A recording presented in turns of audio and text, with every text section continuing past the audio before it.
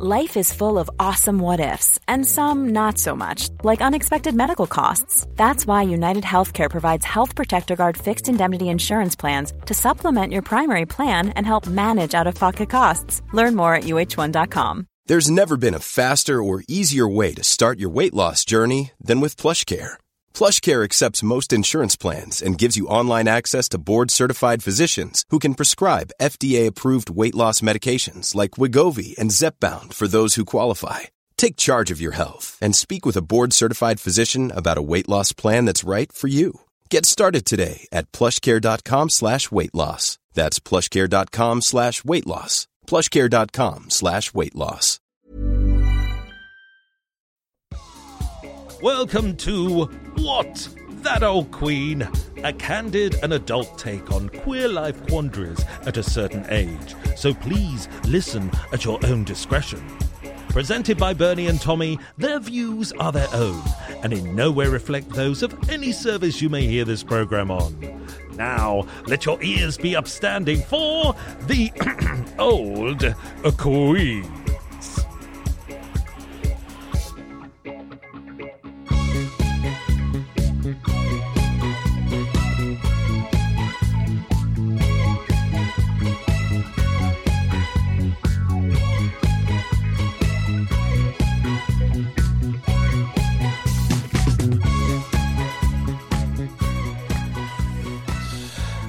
Hey, Tommy. Hi, Bernie. Hey, we're back. I know, it feels good, doesn't it? Yeah. And happy birthday. Well, you're a bit late. No, I meant for What That Old Queen. Okay. We're 2 years. That's cute, isn't it? Yeah. That's why we're drinking bubbly. Well, I've got some more bubbly in the fridge. Very nice. And by the time this comes out, we'll know if we've won an award or not. What do you think? I don't know. I mean, it's nice just to be nominated, isn't it? I would say so, yes. Like being in the top 10 of the world LGBTQ WXYZ plus podcasts. That's what we are. That's what we are. We're in the top 10. Of the, what's it called? The readers? The readers' wives. The People's Choice Podcast Awards. Yeah, so... Do you know who the people are? No. I mean, it came as quite a surprise that we were nominated. So this year, I did enter it a couple of years ago, but yeah, I didn't think we'd even get a look in this year because I didn't do anything. But now we're in the top 10. So I'm not going to knock it. Fingers crossed. Fingers crossed. We'll know by 2 days before this comes out. I did a poll today on my Instagram. Yeah. Because I just had my eyebrows threaded. Oh, yeah. Oh, I hadn't noticed. And I did a poll, and 100% of people think that I look better with them. 100%. 100%. Yeah. How many? How many people voted? Yeah. Last count, it was 16. Okay. So you can't really say that people are apathetic anymore, can no, you can't. How many followers have you got? Well, actually, a lot of people have looked at the picture and haven't voted. Is it like Brexit? Feels a bit like Brexit. Yeah. There's more at stake. Yeah, the word that should not be named as to why we're in such a state in this country. But yeah, never mind. Let's not talk about that. How was your summer break? It was good. I just, throughout the whole spring and into summer, I just worked so hard. I made so many shows, and then I decided that I wasn't going to do much performing. And then I just sort of I just feel weird without performing, actually. I feel sort of depressed if I'm not performing. And then if I am performing, I feel anxious. So you've got a choice. Do you want me depressed or anxious? I want you happy. Yeah, so I think I need a gig and do another gig. Yeah. Well, I did see you perform recently at a wedding. We went to a... Oh, yes, I forgot about that. Same-sex couple wedding. Yeah. Congratulations, Andy and Matt. Yeah. Thanks for having us. It was possibly the gayest gay wedding I've ever been to. Well, tell everyone about the table layout. The table layout, it was all named after Steps songs. We Were on Something in Your Eye. We Were on Something in Your Eye, but I thought we should have been on It Was the Last Thing on My Mind or Better Best Forgotten. Me personally, anyway. Yeah, not you, obviously, Tommy. What else is that? Oh, we went to Gay Shame. Yes, that was fun. Yeah, and we had a picture taken with Harry Clayton Wright, who we'd quite like to have on the show, and he did say yes, so maybe he will, Yeah, leave that with me. I'll sort that out. grace us with his presence. I quite like that. I finished an audiobook, which is coming out, Spooky Stories. What's it called? It's called Sometimes You Just Kill the Wrong People. Well, ain't that the truth? I know. It happens to me all the time. But yeah, just in time for Spooky Halloween and Spooky Tales for Winter. It's a collection of short stories. Some of them are quite graphic in terms of being gory. Others are kind of spooky. Some are strange. Some are funny. And some of them are quite touching. It's like the whole... Gamut. Yes, the gamut of emotions, which is strange for a collection of horror stories. But it's a little bit like Tales of the Unexpected or The Outer Limits or The Twilight Zone, because they're all kind of strange, odd tales. And hopefully I've done them justice. Oh, I'm sure you have, Bernie. Let's hope so. What did you think of The Vigil? Did you watch that? Oh, I loved it. Absolutely loved it. Did you feel a bit claustrophobic? I did. I mean, it just made you feel more and more claustrophobic, especially with that final episode. It was just crazy. But maybe we shouldn't give the game away by saying what actually happened. But I'm actually not sure what did happen. Well, I found the whole thing quite confusing. I mean, I enjoyed watching it, and it was gripping, and it made me feel very like it made my breathing change in the terms of like panic. But I couldn't tell you the story. If someone said what happened. Yeah, well, it was quite political, and it was all about nuclear deterrent and things like that, wasn't it? So I thought it was mostly about her eyebrows, personally, because they were exceptional. Is that why you went for the eyebrow threading? I think you're trying to match that. I think, yeah, it sort of touched part of me that I didn't realise. And subconsciously, I must have thought eyebrows like Soren Jones. I had to calm down the first time I saw myself acting on camera, I had to calm down my eyebrows because they used to go up and down every time I spoke. And I had to teach my face not to do that. They were literally all over the place. I'm just watching them now. They have been moving quite a lot. There's an awful lot else going on with my face now, so you don't just see the eyebrows. And segueing into our next bit, I had my DNA done. And I'm now Scottish. That's all right then, isn't it? Yeah. Scottish and Norwegian, which is all very Viking. Well, I'm 26% Scottish and 11% Norwegian, but I'm embracing all of that. But when you say you're Viking, do they tell you when you were do you know what I'm trying to say? Yeah. No, they don't say that. But I imagine because they don't put a date on it. It's Norwegian. It comes over, and I've gone back as far as I can with my family tree, and I can't see any Norwegian there. So I'm assuming it's Viking when they came over and invaded. Why not assume? Well, exactly, and I'm going with that. And so I thought I'd look into what the Vikings thought about same-sex couplings. Oh, I expect they were all over it. Well, I just wanted to see how they affected their society felt about homosexuality. And there were female warriors, which is good. So gender roles were interchangeable. And like many historical societies, homosexuality was acceptable. So the men were allowed to have sex. There was a lot of raping and pillaging that went on. Same sex and different sex. But it seems that if you bottomed, you were less of a man. That was what they saw in that society, and I think we had that with when we did the Romans, and the Japanese as well, where it was kind of acceptable, but they saw, like, which brings me to our next kind of subject. Oh, it's all, you've segued it all in very nicely, haven't you? I know, it's almost like I thought about this.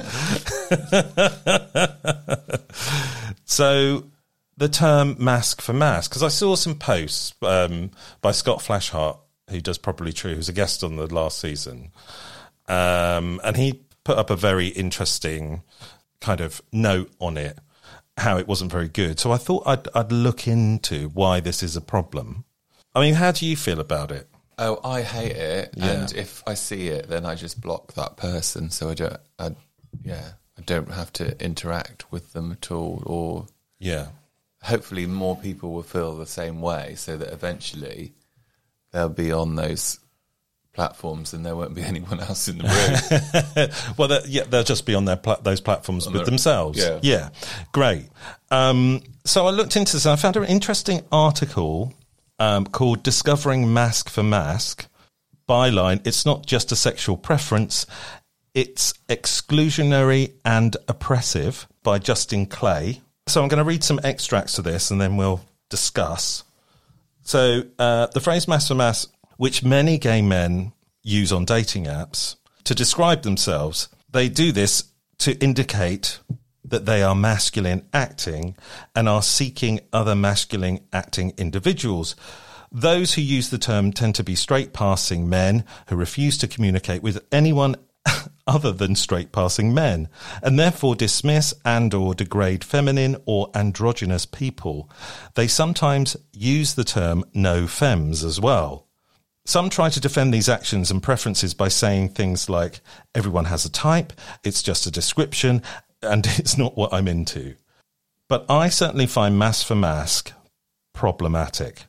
The phrase excludes feminine, androgynous queer individuals, a type of exclusion that speaks to a long legacy of internalised homophobia and misogyny, both in the gay community as well as the broader society. Ingrained homophobia teaches us to accept and normalise relationships that fit into a heterosexist framework and oppress queerness, while ingrained misogyny simultaneously teaches us to privilege masculinity over femininity. Being queer in this type of society already marginalises gay men, but the way in which they represent their gender and sexuality in their own community can ultimately marginalise them further. In a world that expects men to be stereotypically masculine, being effeminate leaves you particularly vulnerable. Do you think this is... when we had this discussion on Sunday, you just went, it's the patriarchy, isn't it? Yeah. Well, it's sort of... I was just trying to find who wrote the article. Oh, right. It's actually from 2016. Okay. And it's off... it's actually on the MTV website. Okay. So... And I think it's just someone who wrote in to say that this is a problem for them. Okay. I just felt like this is so steeped in misogyny, the patriarchy, and feminist issues, really, that the only reason why it's sort of been brought to the attention of the gay men is because we have now some sort of... we can maintain some level of order and power so that we can point out these errors of... I'm not very good at Judgment, yeah.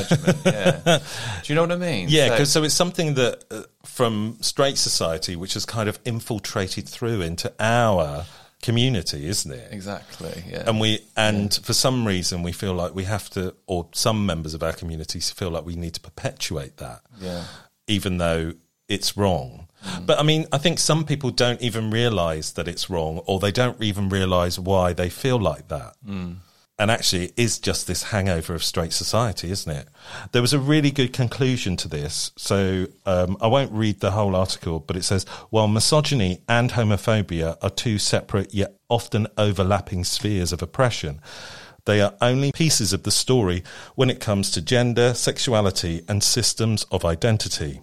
Race, socioeconomic status, ability, global position, and other sexualities and genders are also parts of this broader story that need to be told and listened to in order to achieve true equality. So, but it is interesting how just that little phrase on a dating app is so loaded with so much oppressive history for society, for women, for all of the LGBTQIA plus society. And it is a bit weird that even in our own society, because we don't realise that, even in our own community, we're kind of perpetuating it, aren't we? Language is very important, and I think that we're, really only just beginning to discover that. Yeah, exactly. Anyway, we've got a guest coming in. Because they're really coming in. They're really literally going to arrive any minute. It's really fun that they might just knock on the front door. I know, because we're going to have them in real life. Yeah. Instead of on Zoom. So we have double doctor Andrew Haig Ferguson. Why are they double? Because he's got a double doctorate. But we'll talk about that. Okay. AKA Mother from the now infamous Don't Tell Your Mother from Bristol. And also on Instagram, Pam Sandwich. So we can talk about all of that with him, and the fact that he's a health psychologist and a clinical psychologist. So maybe he'll have some, something to say about Mask for Mask as well. I'm sure he will. I reckon he will. Yeah. And he's going to stay around for the problem pages. Of course, he's going to give the best advice. Yeah. Well, I hope. When we were talking about this before, you just said that I always say, why are they contacting us? Hopefully Andy might. Because they obviously want words of wisdom from, the old queens. But now we actually have a qualified person coming in to give some advice. So we'll look forward to that. So we will have a little break now, and we'll be back after. Life is full of what-ifs. Some awesome, like what if AI could fold your laundry? And some, well, less awesome, like what if you have unexpected medical costs? United Healthcare can help get you covered with Health Protector Guard fixed indemnity insurance plans. They supplement your primary plan to help you manage out-of-pocket costs. No deductibles, no enrollment periods, and especially no more what-ifs. Visit UH1.com to find the Health Protector Guard plan for you. Ready to pop the question? The jewelers at BlueNile.com have got sparkle down to a science with beautiful lab-grown diamonds worthy of your most brilliant moments. Their lab-grown diamonds are independently graded and guaranteed identical to natural diamonds, and they're ready to ship to your door. Go to BlueNile.com and use promo code LISTEN to get $50 off your purchase of $500 or more. That's code LISTEN at BlueNile.com for $50 off. BlueNile.com, code LISTEN. Hey, it's Ryan Reynolds, and I'm here with Keith, co-star of my upcoming film, If, only in theaters May 17th. Do you want to tell people the big news? All right, I'll do it. Sign up now and you'll get unlimited for $15 a month and 6 months of Paramount Plus Essential Plan on us. MintMobile.com/switch. Upfront payment of $45 equivalent to $15 per month. Unlimited over 40 gigabytes per month. Face lower speeds. Videos at 480p. Active Mint customers by 531.24 get 6 months of Paramount Plus Essential Plan. Auto renews after 6 months. Offer ends May 31st, 2024. Separate Paramount Plus registration required. Terms and conditions apply if rated PG. Want to get a chiseled look in the jawline? Sculpt and shape your jawline with added volume from Juvederm Volux XC. Juvederm Volux XC is an injectable gel specifically designed to be robust enough to improve moderate to severe loss of jawline definition. And it is the first and only hyaluronic acid filler approved for the jawline. Add volume to your jawline for a chiseled look with Juvederm Volux XC. For important safety information and to find a licensed specialist, visit Juvederm.com. That's JUVEDERM.com. Not for people with severe allergic reactions, allergies to lidocaine, or the proteins used in Juvederm. Common side effects include injection site redness, swelling, pain, tenderness, firmness, lumps, bumps, bruising, discoloration, or itching. There's a risk of unintentional injection into a blood vessel, which can cause vision abnormalities, blindness, stroke, temporary scabs, or scarring. Talk to a licensed specialist to find out if it's right for you. Visit Juvederm.com. That's JUVEDERM.com. this. Please like and share this podcast. Tell all your friends you're listening. And if you can spare some cash, please donate to our Patreon or our button on our website. Oh yes, push the button on our website and give us some cash today. Oh yeah, yeah. A doobie-doobie-doo. Thanks for listening and all your support. We love you. Oh, yes, we do. Right, so we're back, and we have a fabulous guest. It's quite exciting, Tommy, isn't it? Because we've actually got someone in real life. This hasn't happened for quite a while. Very long time. And we have Double Doctor Andy Haig Ferguson. Hello. Hello. A.K.A. Mother from Don't Tell Your Mother. Yeah. A.K.A. Pam Sandwich. Correct, yes. Triple identity. Is Pam the same as Mother? She's in the same ballpark, but she's maybe a younger version, but not the same. Jane McDonald? Yeah. Maybe Mother's more Jane McDonald. Pam's more younger version of Jane McDonald. What about Amy from Made in Chelsea? What's her name? Amy Childs. I was watching her on this morning where she said that she had a problem with the way that she spoke, which I can relate to because I hate the sound of my own voice. And she said that she really would like to speak like Vanessa Feltz. Oh, that's an odd... And then as if by magic, Vanessa appeared on the Zoom screen. Oh, wow. And taught her how to speak proper. Oh, was she expecting her to be there? Or was she just like hanging out in background? It was all on Zoom. Yeah, so it was all... So Vanessa Phelps does elocution lessons?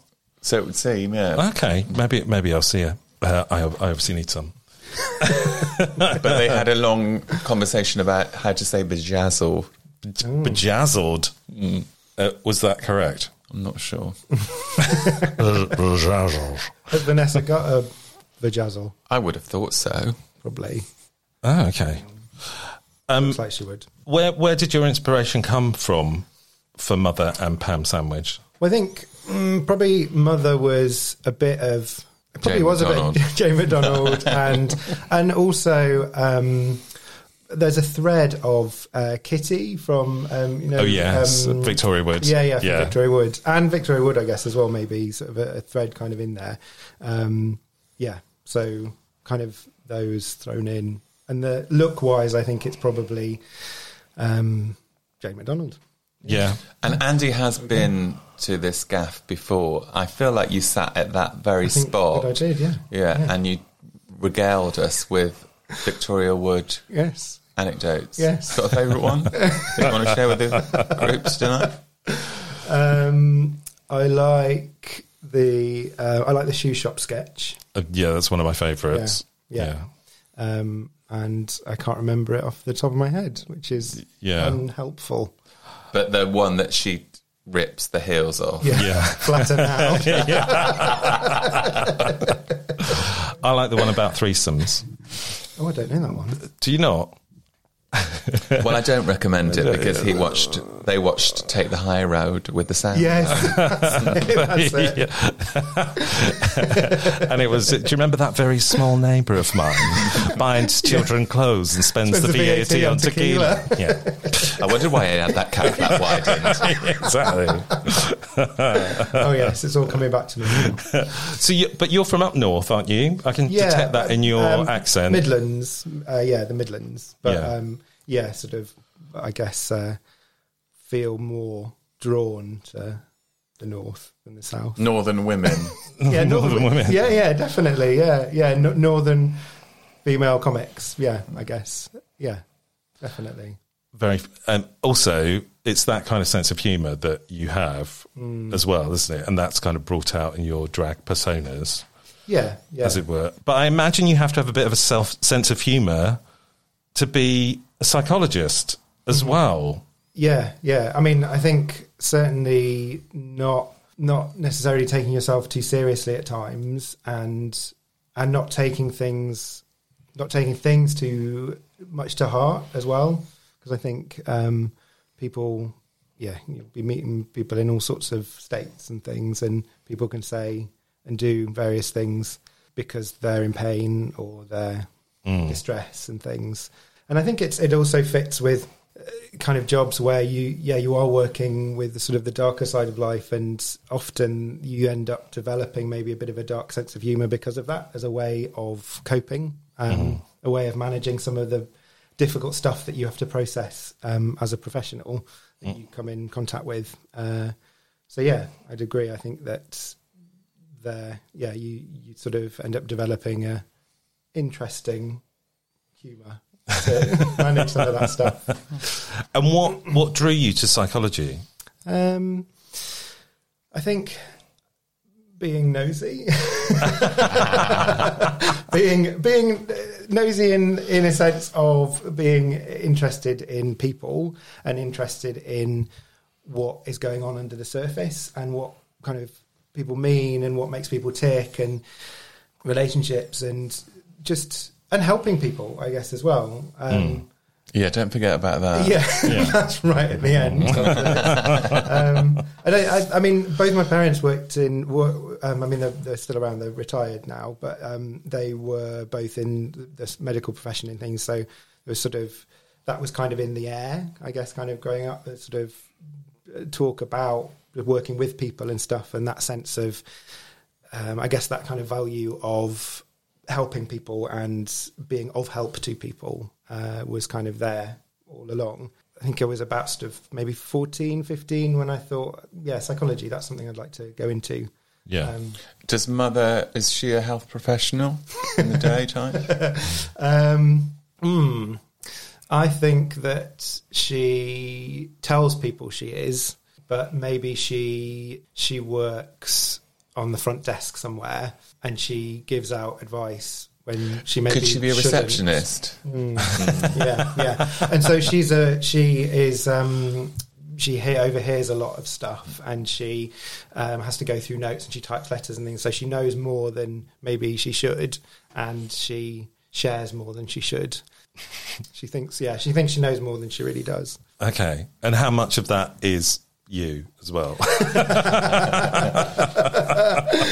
Yeah, I mean, I think probably there's a chunk of that which I could relate to. Yeah. And at times feeling like, I think we always talk about I think probably in lots of professions, but particularly what I've noticed within psychology is people talk about like the imposter syndrome and feeling like even when you've studied and you're working and things, and even people who've been working for a long time will sort of say, I feel like I'm going to be found out. I feel like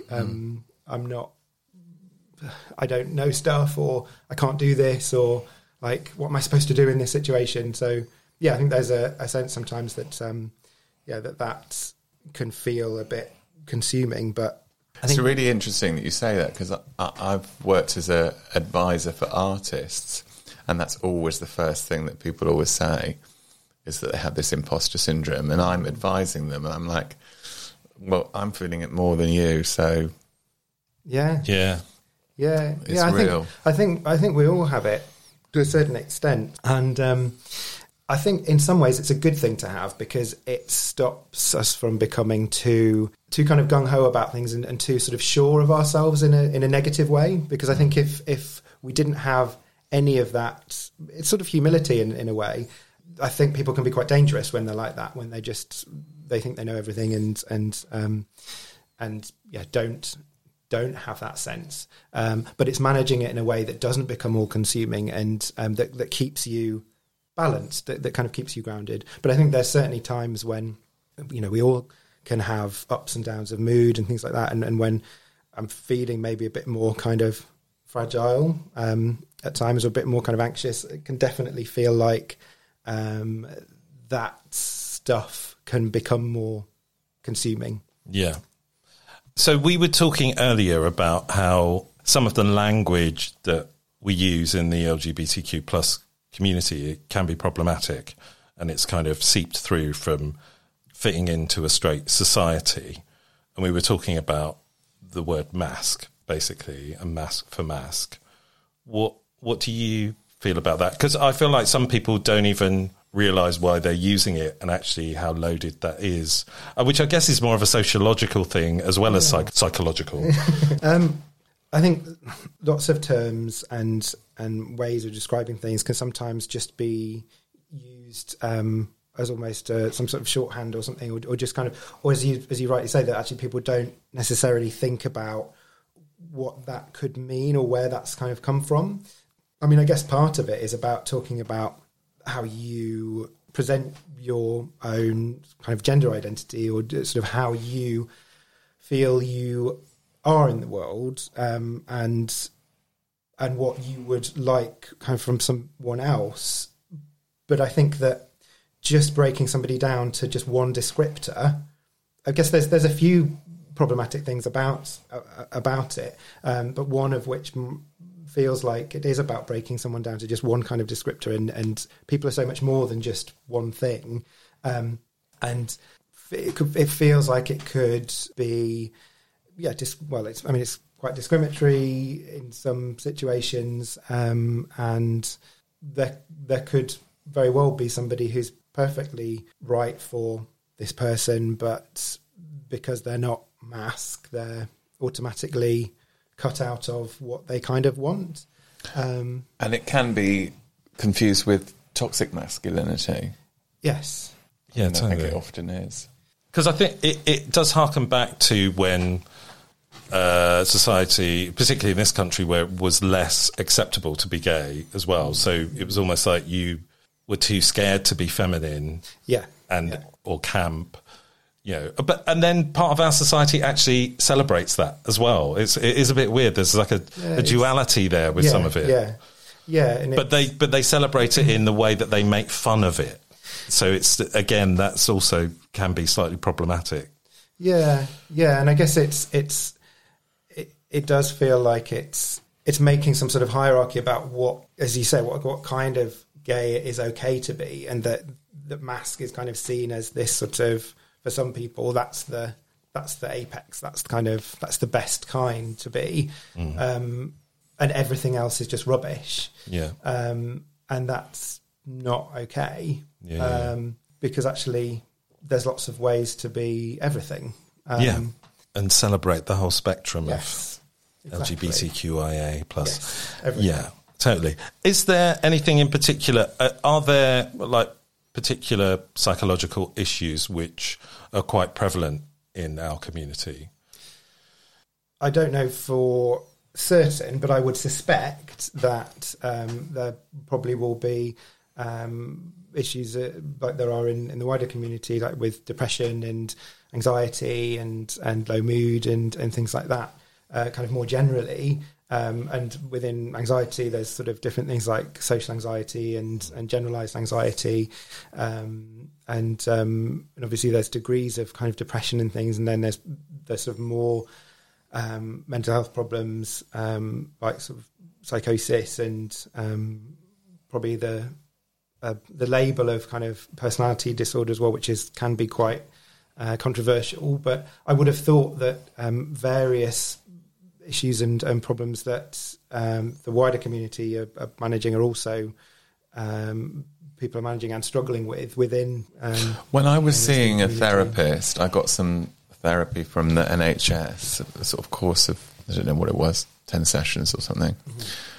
Mm-hmm. She would always say, I catastrophize.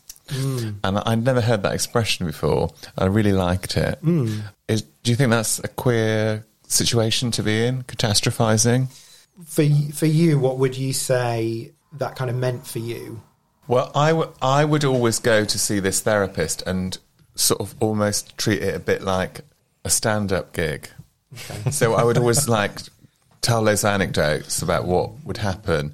And there was always situations where because there's so much stuff around, I always find it difficult to find things, and actually the finding of things becomes really stressful. So I can be like upturning boxes and throwing sort of like inflatable lobsters out of the way and wigs and kind of like stockings and trying to find the one thing, and it becomes really a big deal for me. And I feel like that might be less of a problem for like a straight guy. I think we probably all have the same kind of issues, but in different ways. But also, I guess my reason for the question was when you're part of a community which is on the fringe of society and it's marginalised by society, and you're like a square peg fitting into a round hole, that sometimes brings up a lot of psychological issues in itself.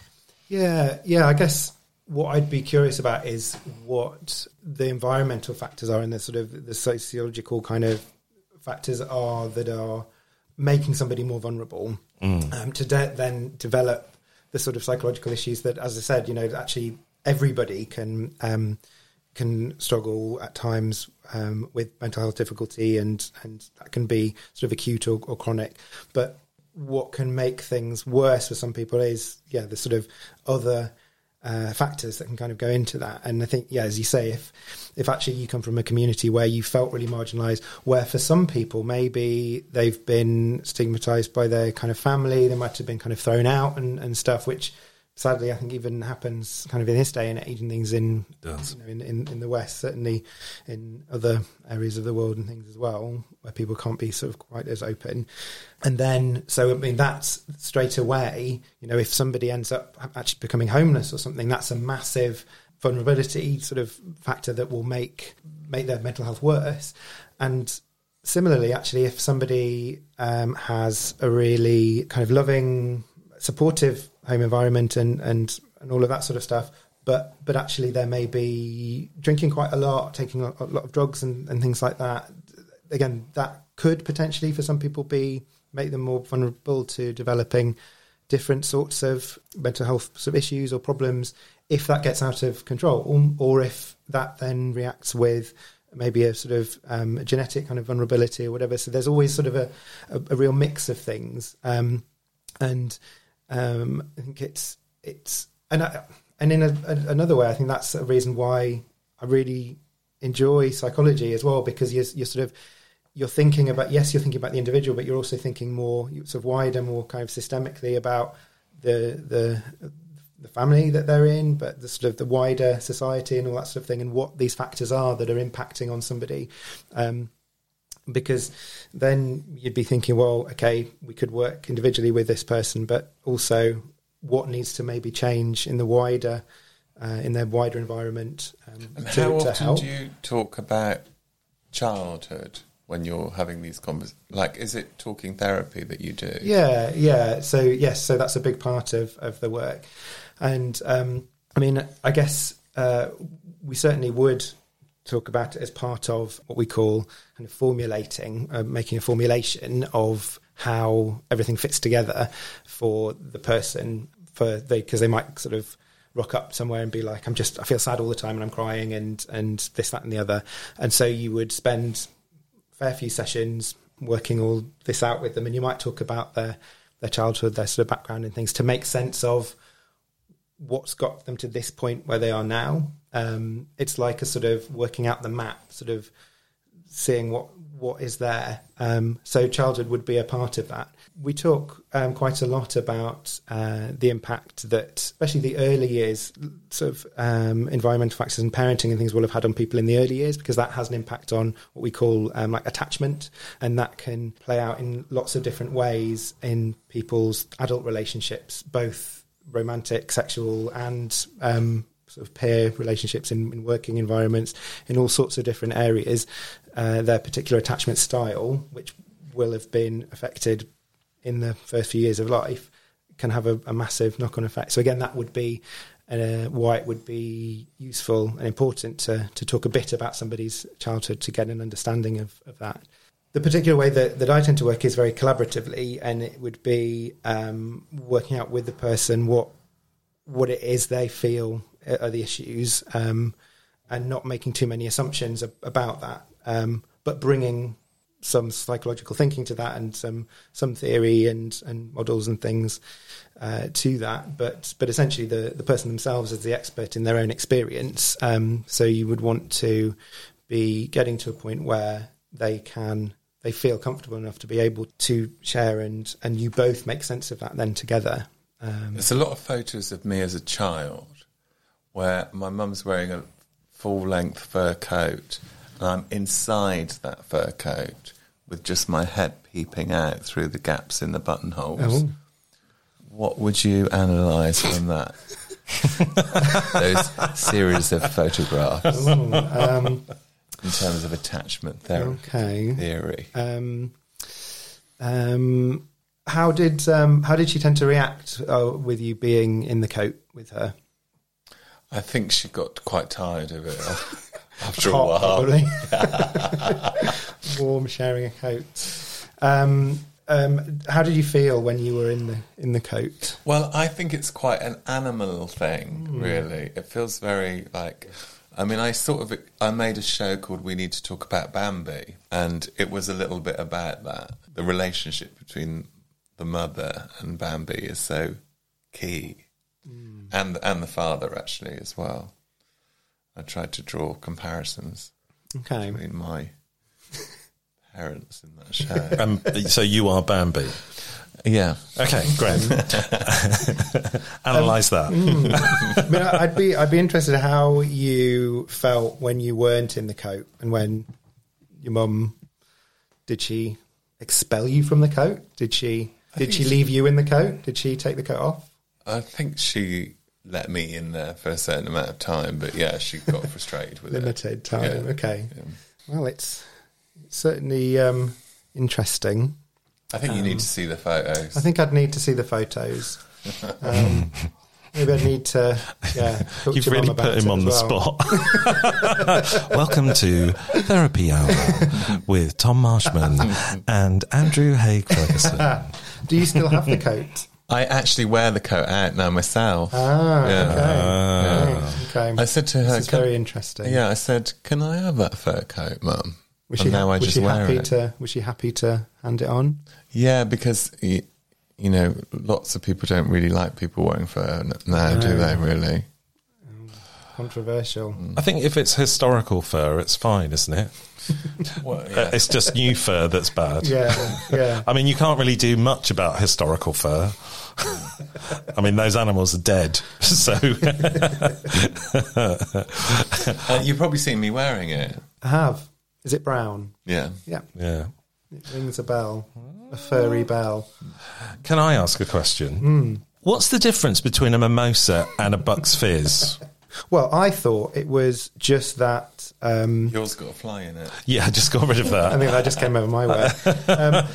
I used to think that it was just that the Americans call them mimosas, and UK we call it Bucks Fizz. But then someone said that a mimosa and a Bucks Fizz are actually... they're slightly different ingredients. So I don't think I actually make it right. I think this is just a Bucks Fizz. Oh. I think it's... I thought it was like what time of day you drunk it. So is a mimosa in the morning? Yeah, but Bucks Fizz is in the morning as well. I would say Bucks Fizz in the morning, mimosas in the evening. I like it all the time. Is it your favourite drink? It's a birthday favourite and a Christmas favourite. So other times I only have it like it is our very birthday. rarely. It is our birthday. We're celebrating 2 years. Well, there we go. And Andy, we're up for an award as well. By the time this comes out, we'll know whether we've won or not. Can I have a share in the reward? Of course you can. Award. Yeah. We also reward? We also mentioned the wedding which you were at. Well, there we go. Weren't you? I was. You were there. That's when we decided to have you on the show. Yeah. That was the fateful day. We decided. It was just that when you came out with a double doctorate. So what's the difference between a clinical psychologist and a health psychologist? Yes. Okay. So the training routes are different, and the jobs that you can get are different. I mean, my understanding is, because see, I'm both now, there's more jobs available within clinical psychology, or at least more jobs that I kind of want to get more into, particularly within mental health. I mean, health psychology training doesn't train you within more sort of kind of full-on mental health stuff. Lots of the things we looked at within health psychology training was like sort of health behaviour models and why people maybe do things the way they do when they're unwell or when they need to change, why they're not necessarily changing. So like giving up smoking or something like that. And kind of epidemiology and doctor-patient communication, lots of research grounding. Although saying that, there's lots of research that we do within clinical psychology training as well. So in both health psychology and clinical psychology, we're known as scientist practitioners. So we both do research and work from a scientific base, a research base, but also practice therapeutically. And so that's often called the scientist practitioner model. How does dressing up as Pam Sandwich and Mother affect your mental health? I think there's a part of it, I think, that probably negatively affects my mental health because I always drink quite a lot when I do drag. Well, because it's always on a night out and it's sort of, I'm kind of drinking while I'm getting ready and things. And so that then, obviously, alcohol has a depressive effect and sort of the next day, and increasingly now I'm getting older, the kind of the feeling down kind of afterwards and maybe feeling a bit more anxious and things afterwards can be a bit longer. But the answer to that would be to not drink so much. But it's a weird one because people have said, like I've got a friend from school actually who I'm still in touch with, and he said a while ago that he thought when he found out that I was doing sort of drag stuff, he was kind of like, "Oh wow, you're so brave, you're so confident to kind of do that." And I was like, no, it's not. That's not the case at all, because it's like feel like I'm kind of wearing a mask when I'm doing it, which I think is often maybe what people might say. And because you kind of, for me, I'm kind of hiding behind that, but also sometimes I feel like I need to kind of drink to be more kind of effervescent and kind of in it in the time. So I'd be interested to see what it would be like if I didn't drink so much, kind of doing it, because I'd still have the mask and the armor of it, which in turn allows you to do stuff, which perhaps Andy wouldn't ordinarily do. Yeah, and I think it also, other people allow for that as well, because it's kind of like it's almost an understanding that this person is playing a role and it's in an environment where it's kind of playful and people are relaxed and things. So it's okay to kind of be like that. So yeah, as I say, it's probably more about just overindulging in alcohol at the moment when I'm doing it that has more of the negative effect. But that's not the drag itself. That's what I feel I need to get into it. And I suspect I don't necessarily need that.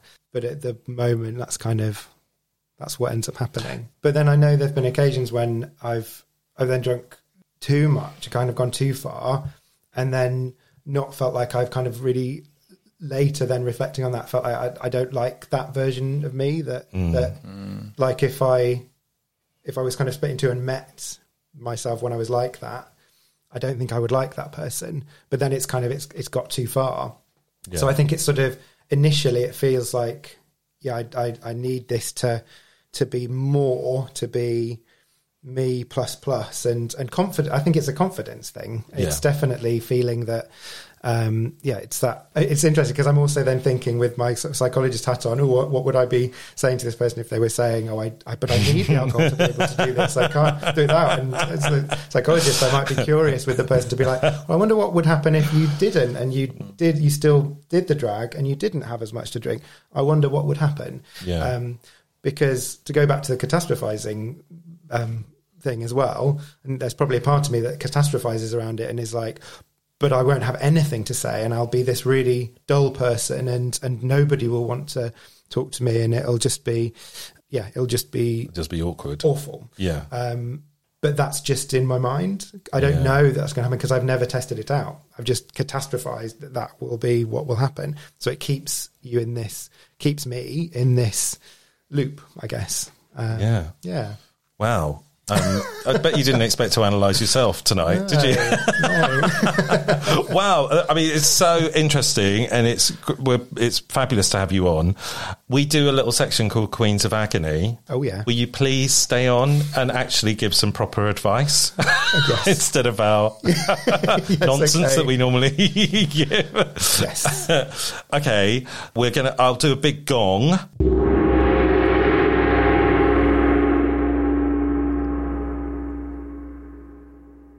So, Queens of Agony.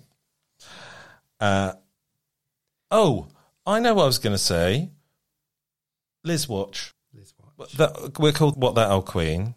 We've got an old queen. She's coming up for a Platinum Jubilee next year. How's she looking this week? Have you seen her?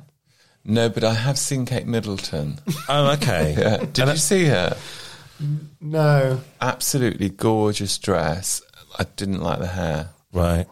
At the 007 show. Oh, right, the premiere. I saw him eating, and he was wearing a purple jacket. Yes, and I saw her talking to him. Like a smoking jacket, I thought. Yeah. It was sort of plum. Yeah.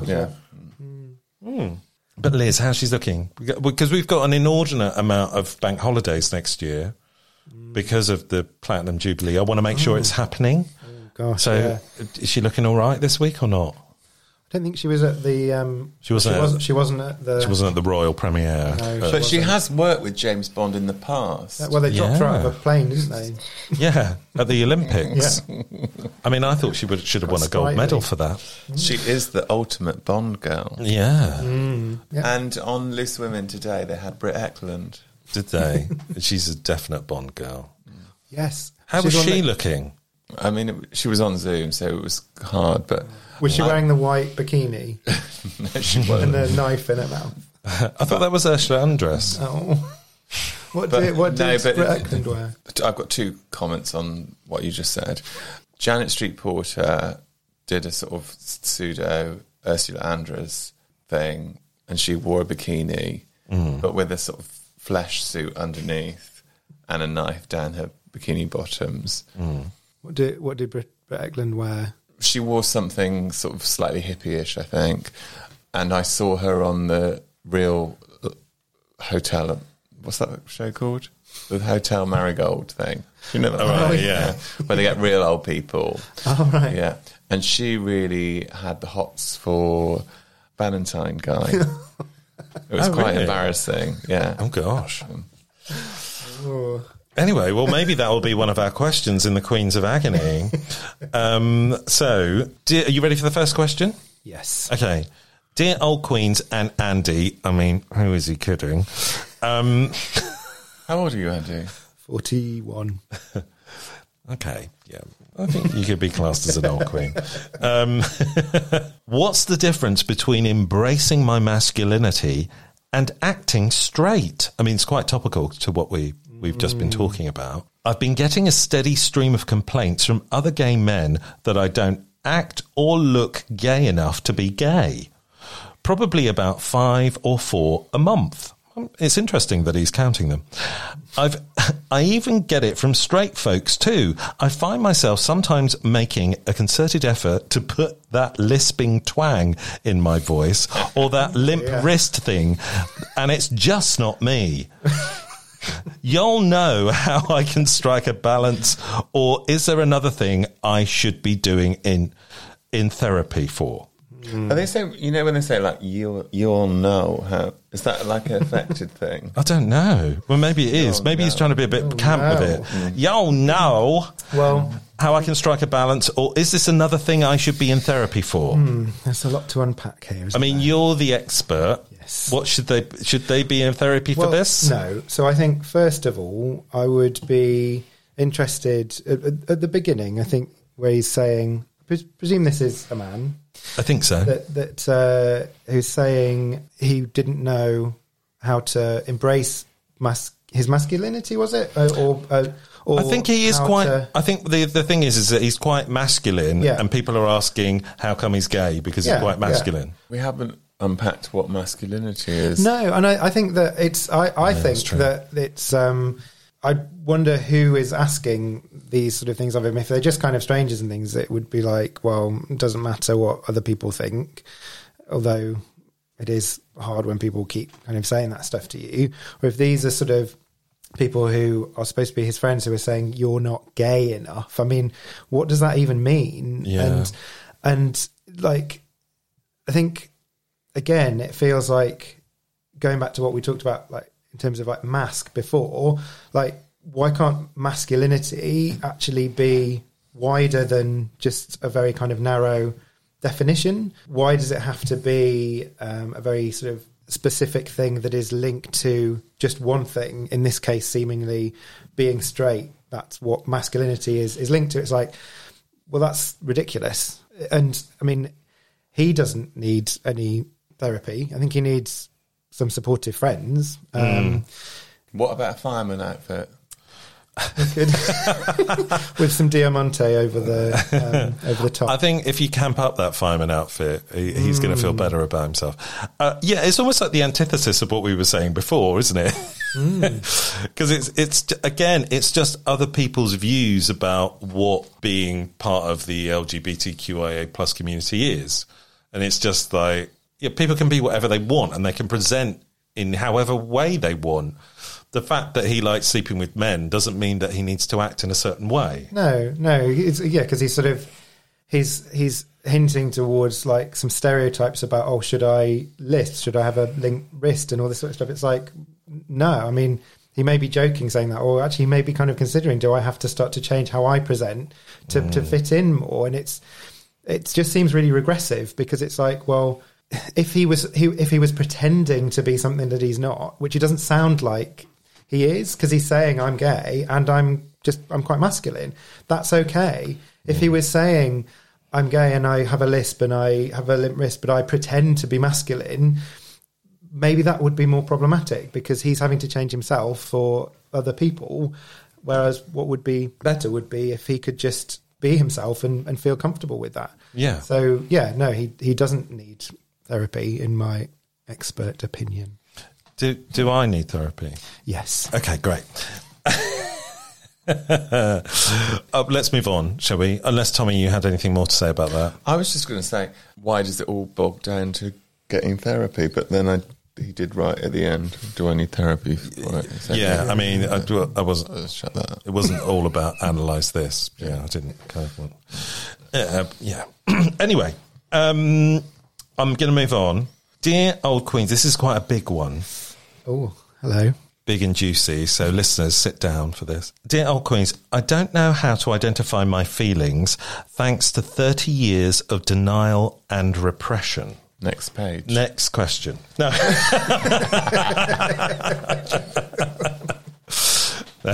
No, apologies.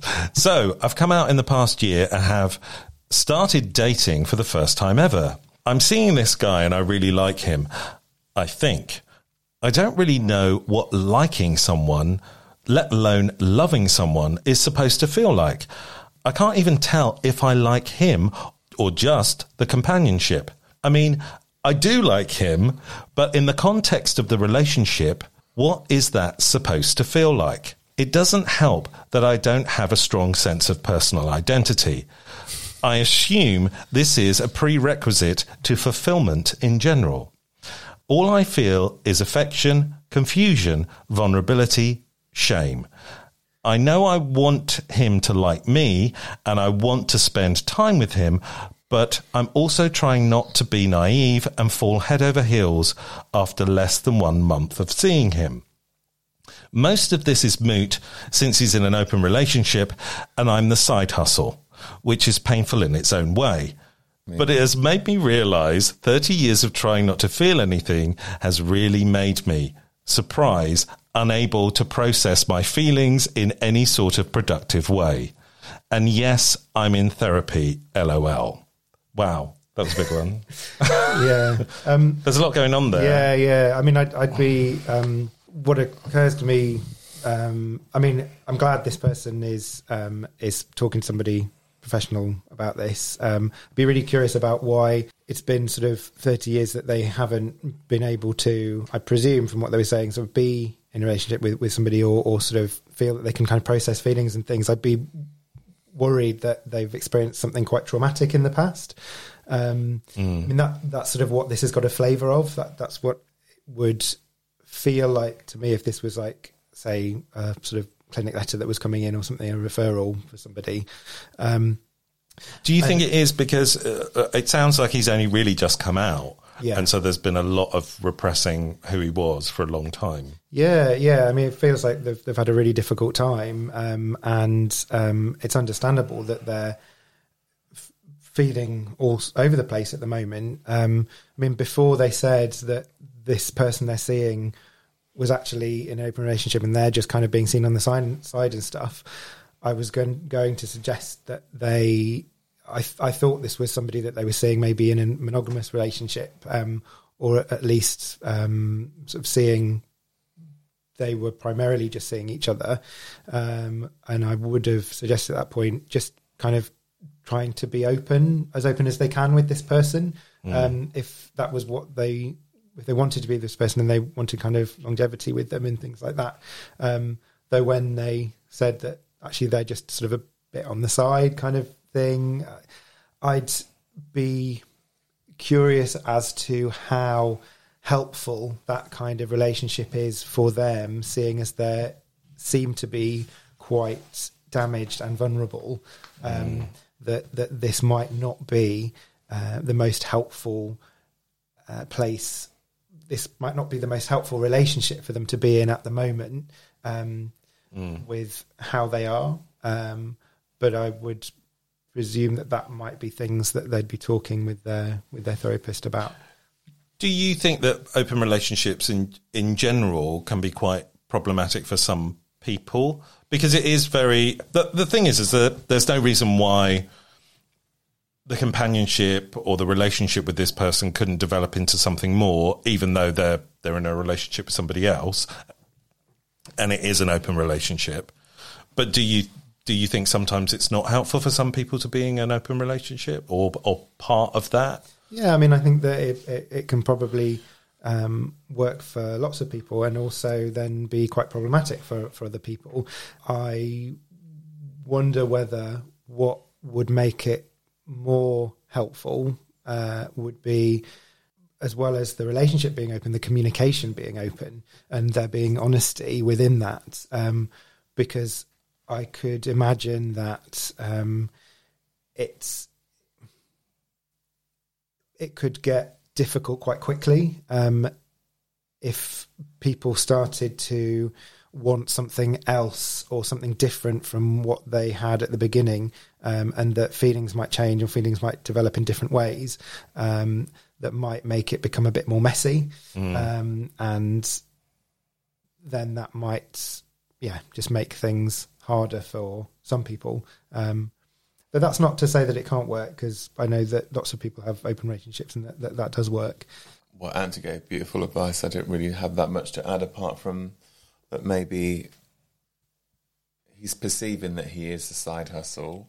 He might not be, We've only got his word for it. So I would say try and open up to this person and see what happens. And then there's no reason why he couldn't be open and honest, and that partner could also share that. And just because they're in an open relationship doesn't mean that they also don't want another kind of emotional connection with somebody else, especially if they've been seeing someone over a period of time. I think there's sometimes a disconnect with open relationships where you perceive yourself or someone is perceived as a side hustle, and there's no emotional exchange there. It is just a sexual, transactional kind of thing, whereas it doesn't always necessarily have to be that, or it isn't always necessarily that. There's more to it. Yeah, I think that's a really good point. And actually, I hadn't considered that the situation actually could be quite different. It seems like they're not talking with this partner, about any of this stuff from what it says there. So I agree. I think, just talking with them, being open about how they're feeling about this and kind of where they're at. It was a long letter, but we needed a longer one. Yeah. I'm going to put that on a T-shirt. We need a longer letter. Okay, Andy, you mentioned something was messy earlier on, and I'm going to segue into the next question with that, which will be messy in a different way. The bottom you just had sex with wasn't as clean as he said. Would you still hook up with him next time or no? And the explanation of this is, I kind of shat on a guy's dick, though I did douche properly.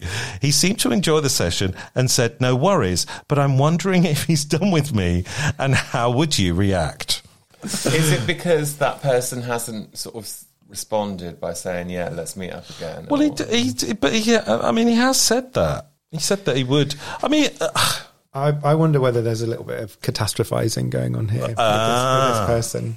I mean, let's be honest. If we're having sex, anal sex, there will be shit involved sometimes. Yeah, shit happens. Exactly. And so, we need to be adults about this. And if people are going to get all funny about it, okay, maybe there's an issue there or not. And I think this probably, for this person, if this is somebody that it doesn't really make clear whether this is just sort of a one-off thing or whether this is somebody that they're seeing or whatever. But again, I think, as we said with the last one, it would make sense to try and talk about this, to try and bring it up in some way.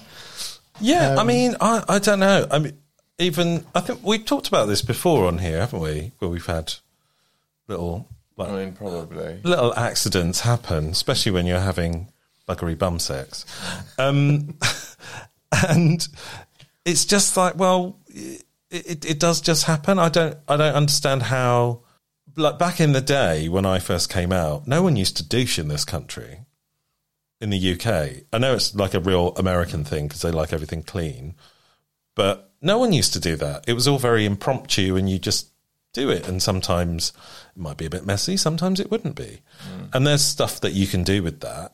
What do you mean? Well, there's supplements you can take. There's change in diet, that can help with all of that stuff.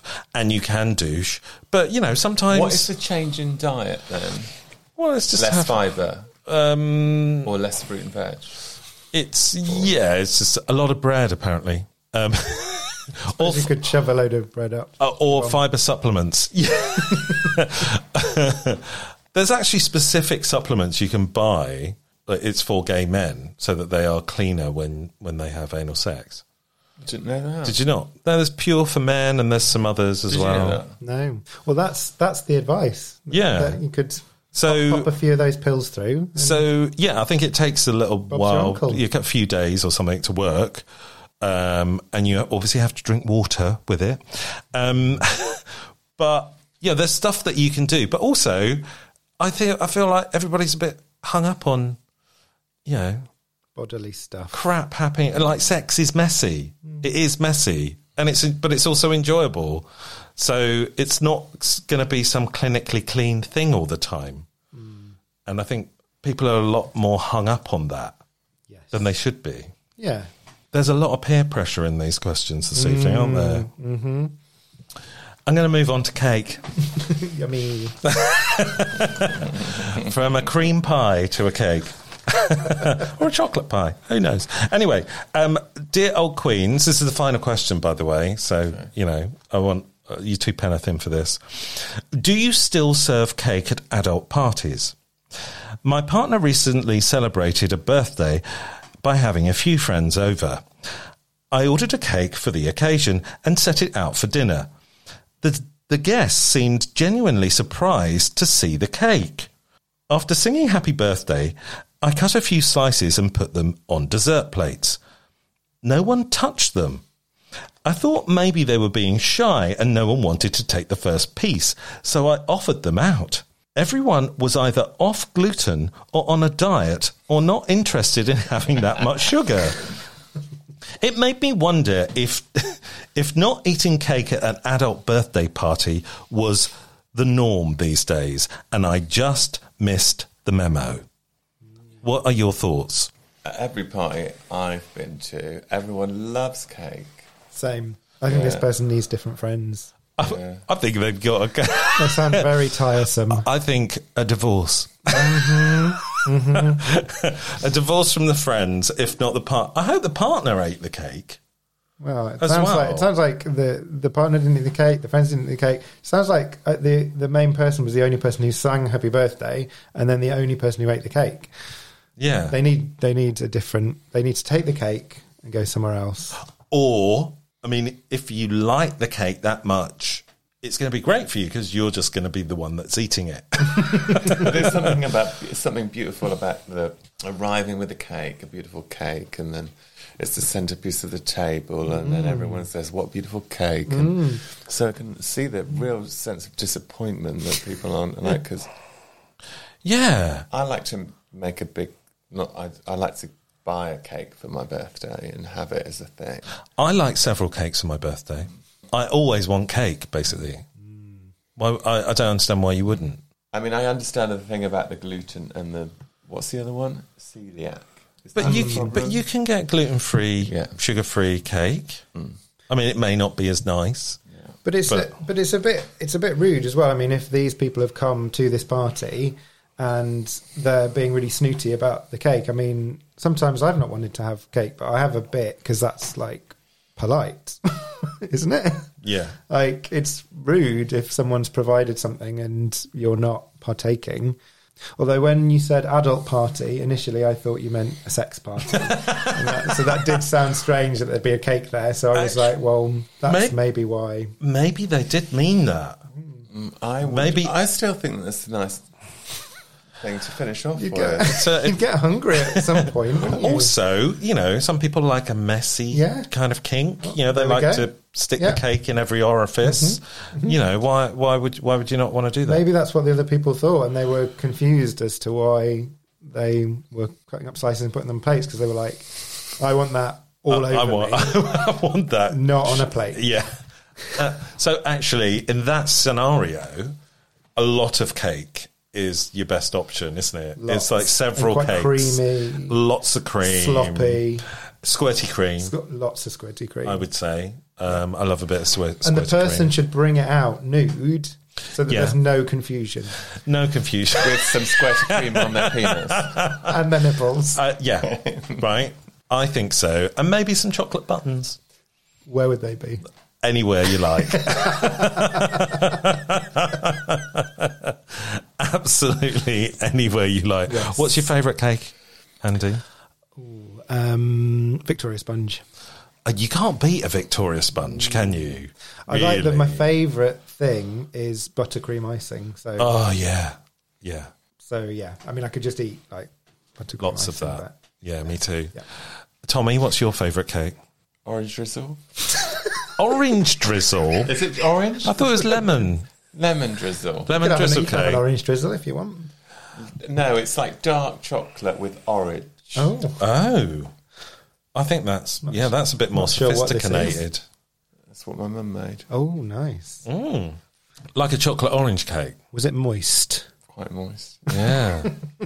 I loved my version, which was actually a Victoria Sponge, but with chocolate, which was my What That Old Queen cake, nice. Which I made at the beginning of lockdown last year. But I love a Boston cake, which is often called a Boston mud pie. Oh. But it's kind of... That's like the previous question. Yeah. It's kind of merging all of those questions in together, really. So if anyone has a perfect recipe for a Boston cake, please send it in. Anyway, I think we've come, after all that talk about cake, I'm a bit hungry. I think we've come to the end of the episode. Andy, thank you so much for coming on board. It was all a bit serious. I think, we might win an award for this one. It could be on Radio 4, really, couldn't it? I thought today's it episode. was. Oh, yeah, we are. Thank you so much. Where can people find you in terms of Mother from Don't Tell Your Mother or Pam Sandwich and the like? Instagram. Pam used to have an Instagram. She doesn't anymore. Oh, why is that? Has she been banned? Oh, that would have been exciting, wouldn't it? No, I got bored of logging into it, so I deleted it. Oh, okay. She's still alive. Her Okay. Instagram isn't. You haven't excommunicated her? No. My Okay. Instagram is Andy Wolfson. Okay. Do you want loads of people clicking on your Instagram? Yeah. They will now. It's private, so I can... It's private. Okay. can accept you. But if you're or in not. the Bristol area and I Don't Tell Your Mother is on, Mother may very well Mother be may there. well be there. They're doing D2IM in November, but unfortunately Mother won't be at that one. But she may be at a following one, so watch Okay. this space. Okay, great. Fabulous. Tommy, is there anything else you'd like to say? I'm desperate for the wee. Okay. Okay, say goodbye then, Tommy. Goodbye. Andy, please say goodbye to our lovely audience. Goodbye. Thank you, Andy. We will see you next time on What That Old Queen.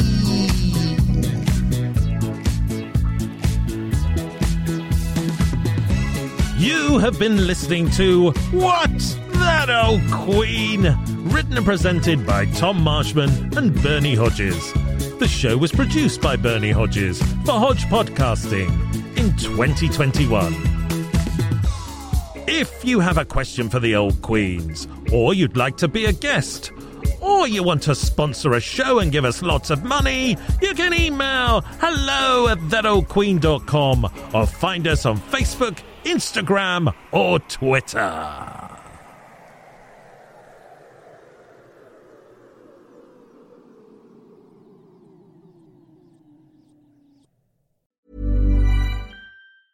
Planning for your next trip? Elevate your travel style with Quince. Quince has all the jet-setting essentials you'll want for your next getaway, like European linen, premium luggage options, buttery soft Italian leather bags, and so much more. And is all priced at 50 to 80% less than similar brands. Plus, Quince only works with factories that use safe and ethical manufacturing practices. Pack your bags with high-quality essentials you'll be wearing for vacations to come with Quince. Go to quince.com/pack for free shipping and 365-day returns. Hold up. What was that? Boring. No flavor. That was as bad as those leftovers you ate all week. Keke Palmer here, and it's time to say hello to something fresh and guilt-free. Hello Fresh. Jazz up dinner with pecan-crusted chicken or garlic butter shrimp scampi. Now that's music to my mouth. Hello Fresh. Let's get this dinner party started. Discover all the delicious possibilities at hellofresh.com. How would you like to look 5 years younger? In a clinical study, people that had volume added with Juvederm Voluma XC in the cheeks perceived themselves as looking 5 years younger at 6 months after treatment. Look younger, feel like you. Add volume for lift and contour in the cheeks with Juvederm Voluma XC. Reverse signs of aging by adding volume to smooth laugh lines with Juvederm Volure XC. For important safety information and to find a licensed specialist, visit Juvederm.com. That's JUVEDERM.com. Not for people with severe allergic reactions, allergies to lidocaine, or the proteins used in Juvederm. Common side effects include injection site redness, swelling, pain, tenderness, firmness, lumps, bumps, bruising, discoloration, or itching. There's a risk of unintentional injection into a blood vessel, which can cause vision abnormalities, blindness, stroke, temporary scabs, or scarring. Talk to a licensed specialist to find out if it's right for you.